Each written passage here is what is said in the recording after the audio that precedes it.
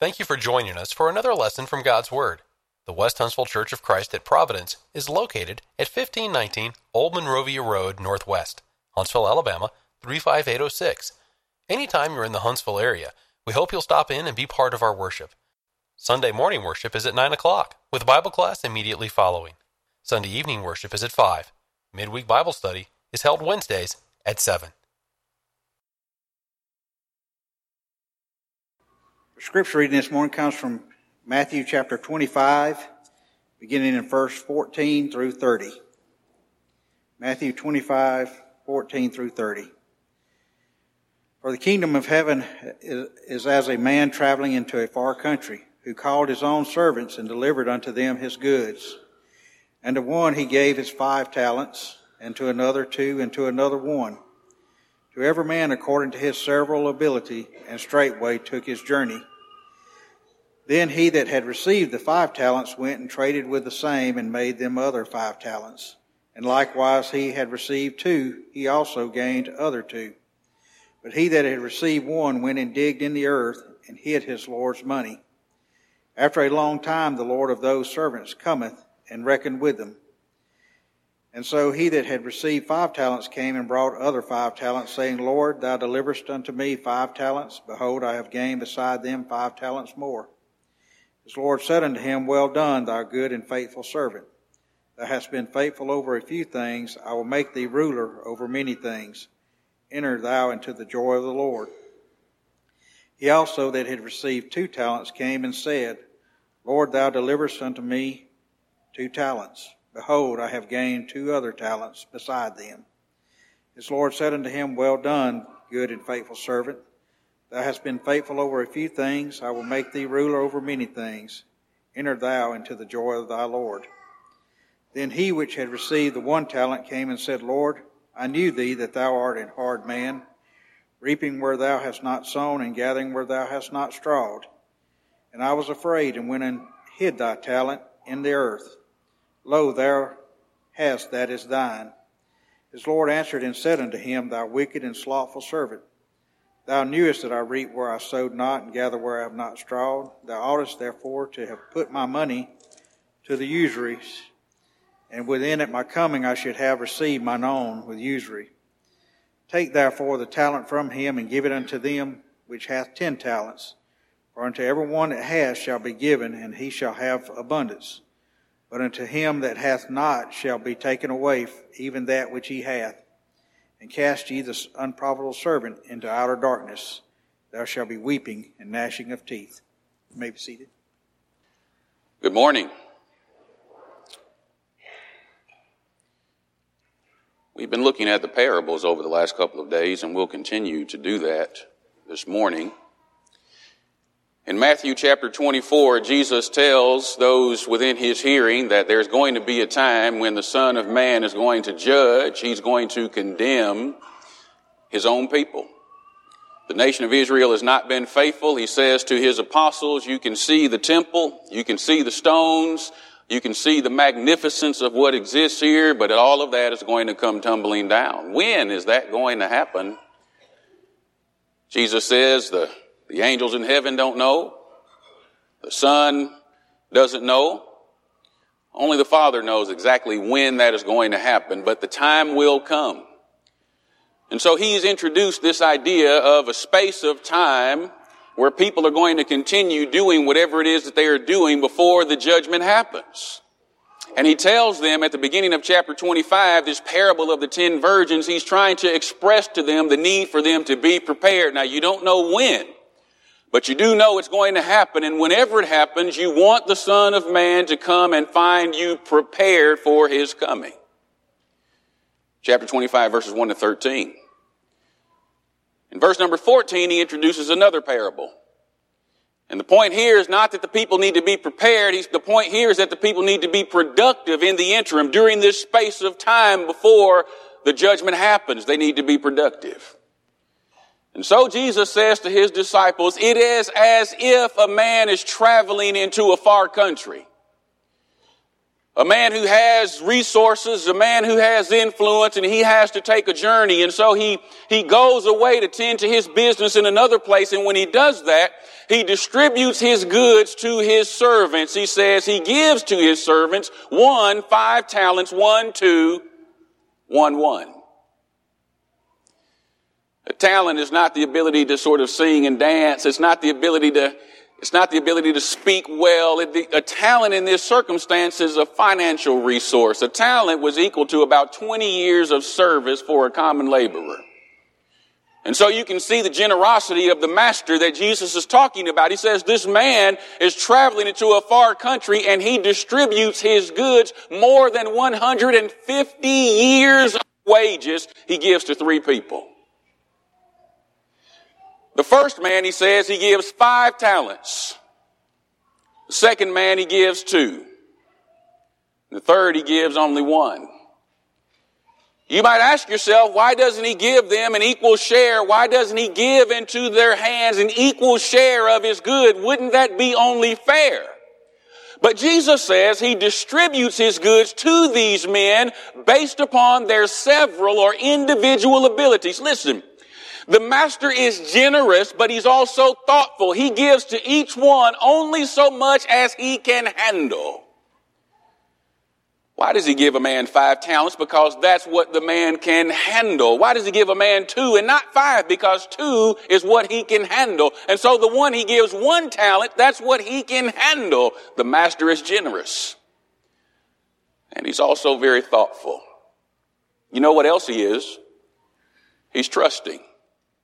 He distributes these goods and he straightway takes his journey. He goes away into a far country. He doesn't give these resources into the hands of his servants and then sort of stand over their shoulders and watch what they're doing from day to day.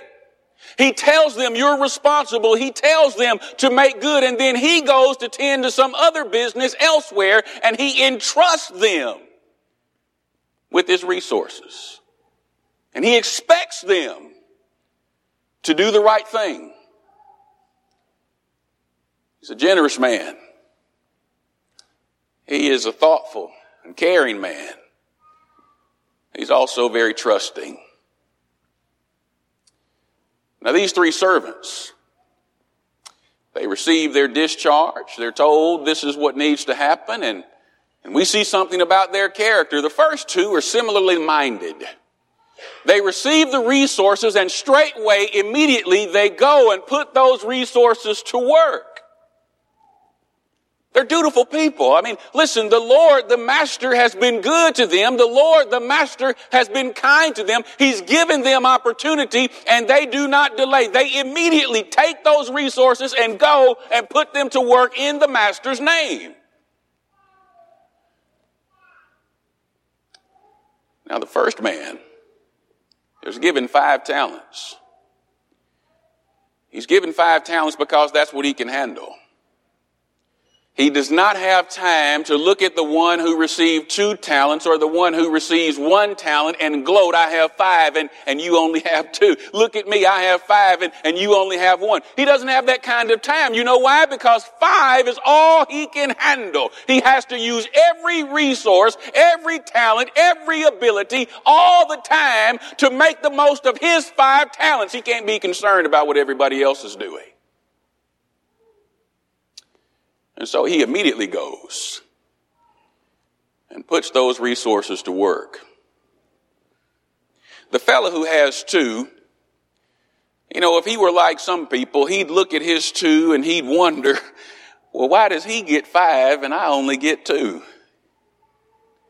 See, some folks would waste time wondering, well, why didn't I receive these particular talents? He got the 2. You know why he got the 2? Because that's what he could handle. He didn't have time to look at the man who had 5 and be envious. He didn't have time to look at the one who had only 1 and begin to gloat. He immediately took those 2 talents and went to work doing the master's business. And using the 2 that he had, all the resources, all of the ability, all of the time that was afforded to him, he took those 2 and he earned 2 more.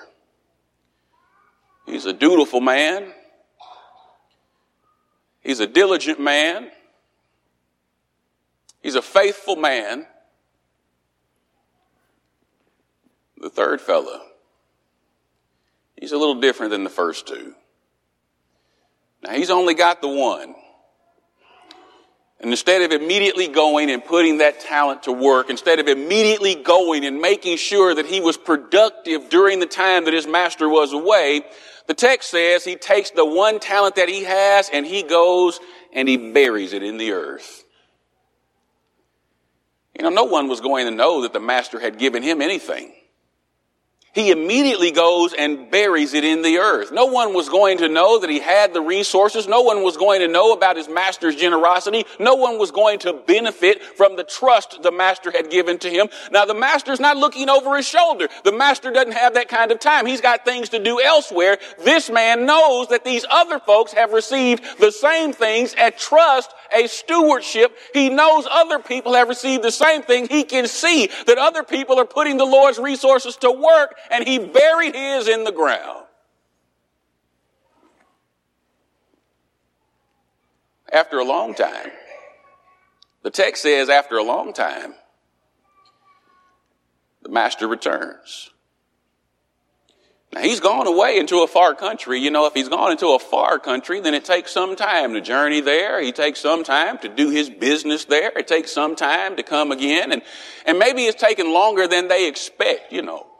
They don't know exactly when he's going to come, and the text says it took a long time. If it takes a long time, sometimes folks become complacent. You know, I don't know exactly when somebody's coming, and you can be diligent, you can be faithful for a day or two, or a week or two, a month or two, a year or two. Maybe you can be faithful and diligent for a space of time, but at some point, some folks will look up and say, listen, I don't know, I'm going to take some time off. I'm going to take a break here. I'm going to rest here. I'm going to stop because I don't know when the master is going to return. But he does return. You know why he returns? Because these are his people, and these are his talents. He has entrusted them. This is a stewardship. And whenever you have a stewardship, there has to be a reckoning. And so he comes again. When he comes, he receives a different reception from these three men. I want you to pay attention to this. The same master, the same spirit, the same opportunity, but he receives a different reception from his servants. I want you to ask yourself why. The first and the second, the man with the 5 talents and the 2, they're excited to see the master. And so when the master comes, they run up to him and they say, Master, look, you gave me so many talents. You gave me 5. I took the 5 you gave me and I worked with them. I labored with them. And here are the 5 you gave me. And here are 5 more that I've earned besides. Here's 10 talents. Look at the work that I've done. Look at the productivity that I've had. This is yours, what you gave me, and more. This is the increase. They're excited to see the master. The man who had 2 talents, he's excited as well. You gave me 2, and you know what I did? I was not able to earn 5 talents of increase. You gave me 2. You know what I did, though? I took those 2, and I labored with those 2, and I worked with those 2, and I earned 2 besides. Here's the 2 you gave me, and 2 more of increase. They're excited to see the master's face. Why? They love him. They respect him. They've served him faithfully. They've garnered increase. They want to please him. They're excited to see his face. And the master is excited to see them. Well done, good, faithful servant. Enter into the joy of your Lord. He's glad to see them. He's pleased with their work. He receives them. Enter into the joy of your Lord. He invites them to be with him. Look at the reception that he receives. And look at the reception that he gives. Now contrast that with the third fellow. He approaches his master. And he says, Master, I knew you. I knew the kind of man you are. I know that you're a hard man. I know that you have some unreasonable expectations. You expect to reap where you didn't sow. You expect to return where you haven't made an investment. You kind of expect something for nothing. I know the kind of man that you are. So here is the one talent you gave me. I give it back to you. It's got a little dirt on it. I understand that. We can wipe that off. I give you what you gave to me. I was afraid of you.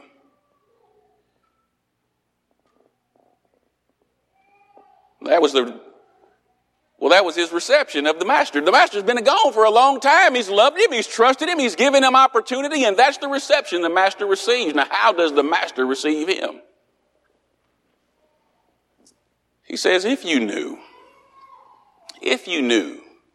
that I was a hard man, if you knew that I was an unreasonable man, if you knew that I was the kind of person who expects a return where he's made no investment, you should have taken the money. You should have taken my resources. And you could have put that money in the bank. You could have given that money to the exchangers. And I would have had my own with interest. I mean to say, if you really believed that about me, the last thing you would do is show up to see me without presenting me with any return at all. He says, you knew. He's not confirming that this man is right in his assessment. What he's saying is the term that's used there in the original, if you perceived that. If that's the judgment that you made about me, then your behavior, your conduct is inconsistent with that assessment. No, you have been, listen to it, you have been wicked, he says. You have been slothful, he says. The one talent that he has, take it from him. Take the one talent from him and give it to the man who now has 10. You have been wicked. You have been unfaithful. You have been derelict in your responsibility. There's always going to be a reckoning. The first two are received by the master, invited into his joy, invited to abide in his presence. The third man, he says, cast him out into the outer darkness. There will be weeping and gnashing of teeth. You see, the first two men are received into a reward. The third man is repelled into punishment. Why? Same master, same opportunity. You see, two had been faithful. One had been unfaithful. Sometimes we look around in the world and we see people being treated, we think they're being treated differently. You know, we say, well, listen, I've got parents and they've got multiple kids and they treat some this way and that way. You know, I work in a certain setting and it seems to me that the boss is treating some people this way and some people another way. Or I'm in school and it seems to me that the teacher is treating some people this way and other people in this way. And maybe it's because the folks are being favorites. You know, they're playing favorites. Maybe they're partial to certain people. That's possible. But I want to ask you, is it also possible that folks are treated differently because they behave differently? Is that also possible? See, the master here is the same. He's prepared to reward them in a similar way. They behave differently, so they're treated differently. That is the story that Jesus gives. I mean, that's the parable. He lays that down. Everybody can understand that. Everybody can see that. What's his point?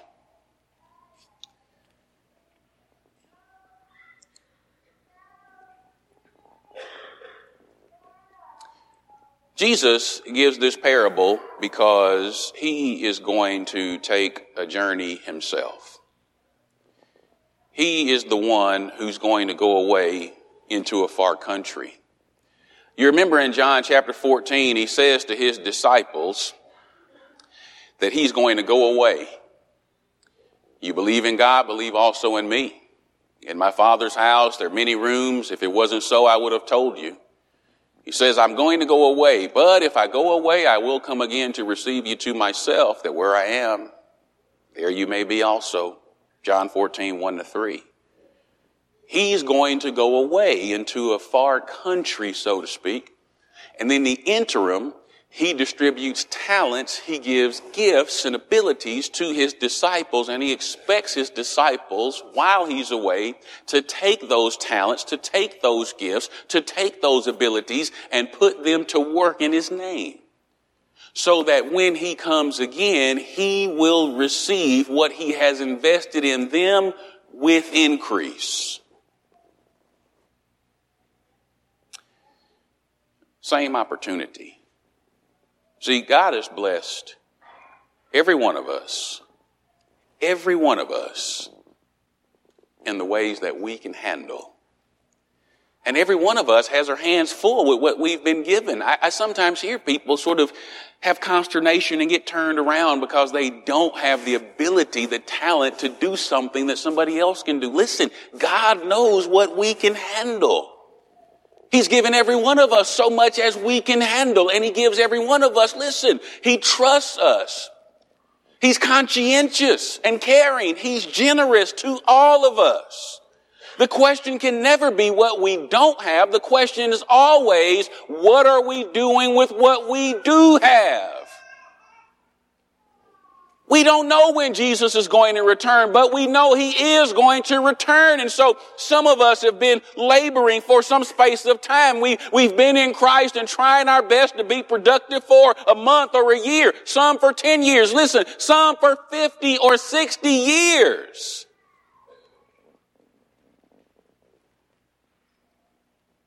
We have to continue to be faithful in our service. Why? With each of these parables, what Jesus is doing is he's trying to explain how God expects people to live in his kingdom. He's explaining how God expects people to conduct themselves if they're under the influence and the reign of God. But I want you to notice something. He's not just telling them what they are supposed to do. He's also telling them why. And everything is rooted in the character of God. Why are we to be faithful? Why are we to be diligent in our service? Why are we to be sure that when Jesus comes again, we can give him what he has given to us with an increase? Why? Because God rewards faithful service. That's why.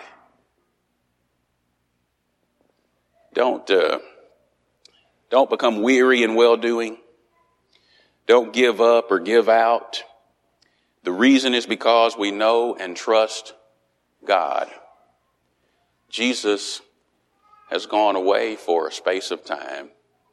I can't tell you when, and some people will try, but they don't know. He's gone for a space of time. He's not standing here looking over our shoulders. He's not micromanaging what we do from day to day. He's not telling us directly how we're supposed to invest the minutes and the hours and the days, the months and years until he comes again. He's trusting us to do what needs to be done. He's a good master.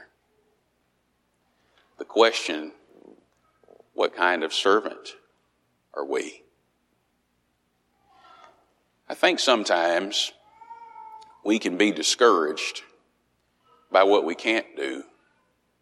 I say to you, never allow what you cannot do to be an excuse for not doing what you can do. How are you using the investment that Jesus has made in you? How are you using it? I think that we can use the gifts that God gives us to do a lot of things. And I hope that, you're applying the gifts that God gives you in your secular work. Whatever it is that you have to do, you do it as if you're doing it for the Lord himself. You serve and you're diligent in your secular work. But sometimes what I find is that people will go wholeheartedly into their secular work, giving all of their time, all of their talents to make sure that they're productive in that arena. And then when it comes to the Lord's work, you don't get that same kind of investment. I don't think Jesus is going to care too much how much money we've made. I don't think he's going to care a whole lot about the kind of title or status that we can reach in our secular occupations. I think he's going to care about the kind of return that he receives in his kingdom. What about you? I think that's what he's going to be concerned about. I have seen sometimes the church make investment in people, and maybe it's some of the young people, and so they grow up in a congregation where the members are investing in them and they're doing last to leaders and other things like that. And so we're trying to help bring them up in the nurture and admonition of the Lord. We're trying to help make sure they're invested in the work and that they know what it means to be a faithful servant. And the church does that. And then some of those young people will go off to college, and the church will pray for them and send them care packages and be surrogate parents to them and make sure they can get back and forth to the services and give them a place to hang out, on the weekends, and they can bring all their friends over there. I've seen all of that. And then those same people, they get their degree and maybe they get an advanced degree, and then you turn around and you can't even get them to teach a Bible class. I've seen that. Some people bury their talent. I've seen people, the cry goes out and they say, listen, we need teachers. We've got these different classes for kids and we need teachers. We need people who are willing to come and to teach these kids. And the cry goes out 1 week, 2 weeks, 3 weeks, and somehow or another, we don't seem to have the people, but we have the people. You say, hey, listen, we've got Bible classes that need to be taught for the adults, and I've seen people sit on their hands and act like God is talking to everybody except them. Everybody except them.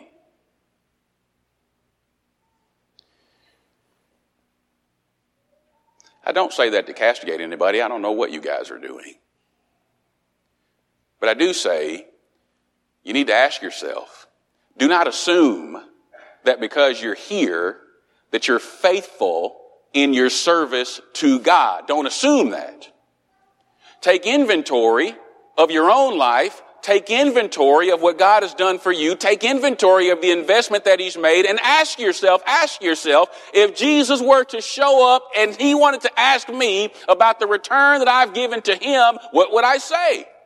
Could I say to him, Lord, I've taken inventory. I see all the investment that you've made in me, and I've given myself. I've been diligent. I've been consistent. I've been faithful. Here's what you gave me, and here is the return on it. Could you say that to him?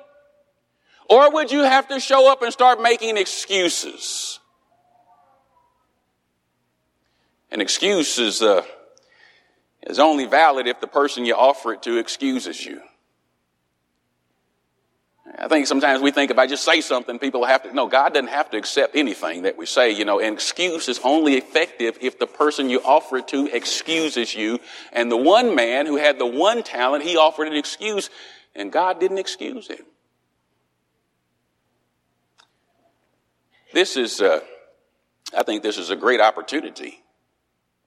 See, this morning, this is a great opportunity for you to think about, for you to meditate on the kind of master that you serve. Has he been generous with you? Has he been conscientious and thoughtful? Has he been trusting? If that's the kind of master God has been to you, now ask yourself, what kind of servant have I been to him? Have I given him my first fruit? Have I grown weary in my service? Have I stagnated somehow? Have I sort of begun to sit on my hands? Again, I don't say that to castigate anyone. You guys, maybe every one of you has been as diligent as you could possibly be for your whole lives. Maybe that's true, but I know sometimes there have been some times in my life where if I take inventory like that, I think to myself, I may need to rearrange some things. I may need to cut out some things so I can make a deeper investment in my service to God. I think God could get a greater return on my life if I were to make some adjustments. And I've seen that in my life, and maybe you've seen that in yours. It's worth it to be faithful, diligent, consistent in our service. I don't know when Jesus is going to come again, but I do know when he does come again, there will be a reckoning. And we all want to hear, well done, good, faithful servant. We all want to hear him say, you have been faithful over a few things. Because this is just a few things that we have here in this life. I'll make you ruler over many things. That's what we all want to hear. Don't give up. Don't give out. Don't be distracted. Don't bury your talents. Jesus Christ is the Son of God. He died for my sin and for yours. He entered into his creation to show us what it means to be faithful to God. He laid his life down to pay the price for my sin and for yours. He took his life up again to defeat death and to show us that we can defeat death as well. And then he went back into heaven for a time.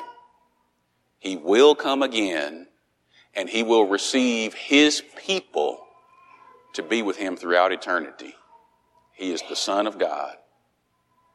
If you believe that, the Bible says God gives those who believe the power to become the children of God, John chapter 1.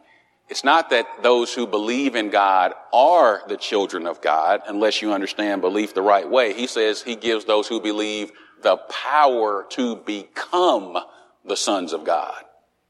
If you believe in Jesus Christ, you repent of your sins, you change your life so that your life comes into conformity with his will. You change your life so that your life comes into conformity with his will. You change your life so that your life comes into conformity with his will. If you would like to be a child of God, you can change your mind right where you are. But you'll have to open your mouth and say that. I believe Jesus is the Son of God. The Bible says that confession moves you closer to being saved. You'll have to be baptized to have your sins washed away. The reason you have to be baptized to have your sins washed away is that's the way God set it up. That's the way he set it up. He expects us to die in a figure, the old man, the life that we're walking away from. He expects us to die in a figure so that we can be raised to walk in newness of life. That's called being born again. And once we've been born again, we have to serve God faithfully, diligently, consistently for the remainder of our lives. One of these days, Jesus is going to come again. And we all want to hear him receive us. Well done, good and faithful servant. In the meantime, we have to do well. We have to be good. We have to be faithful.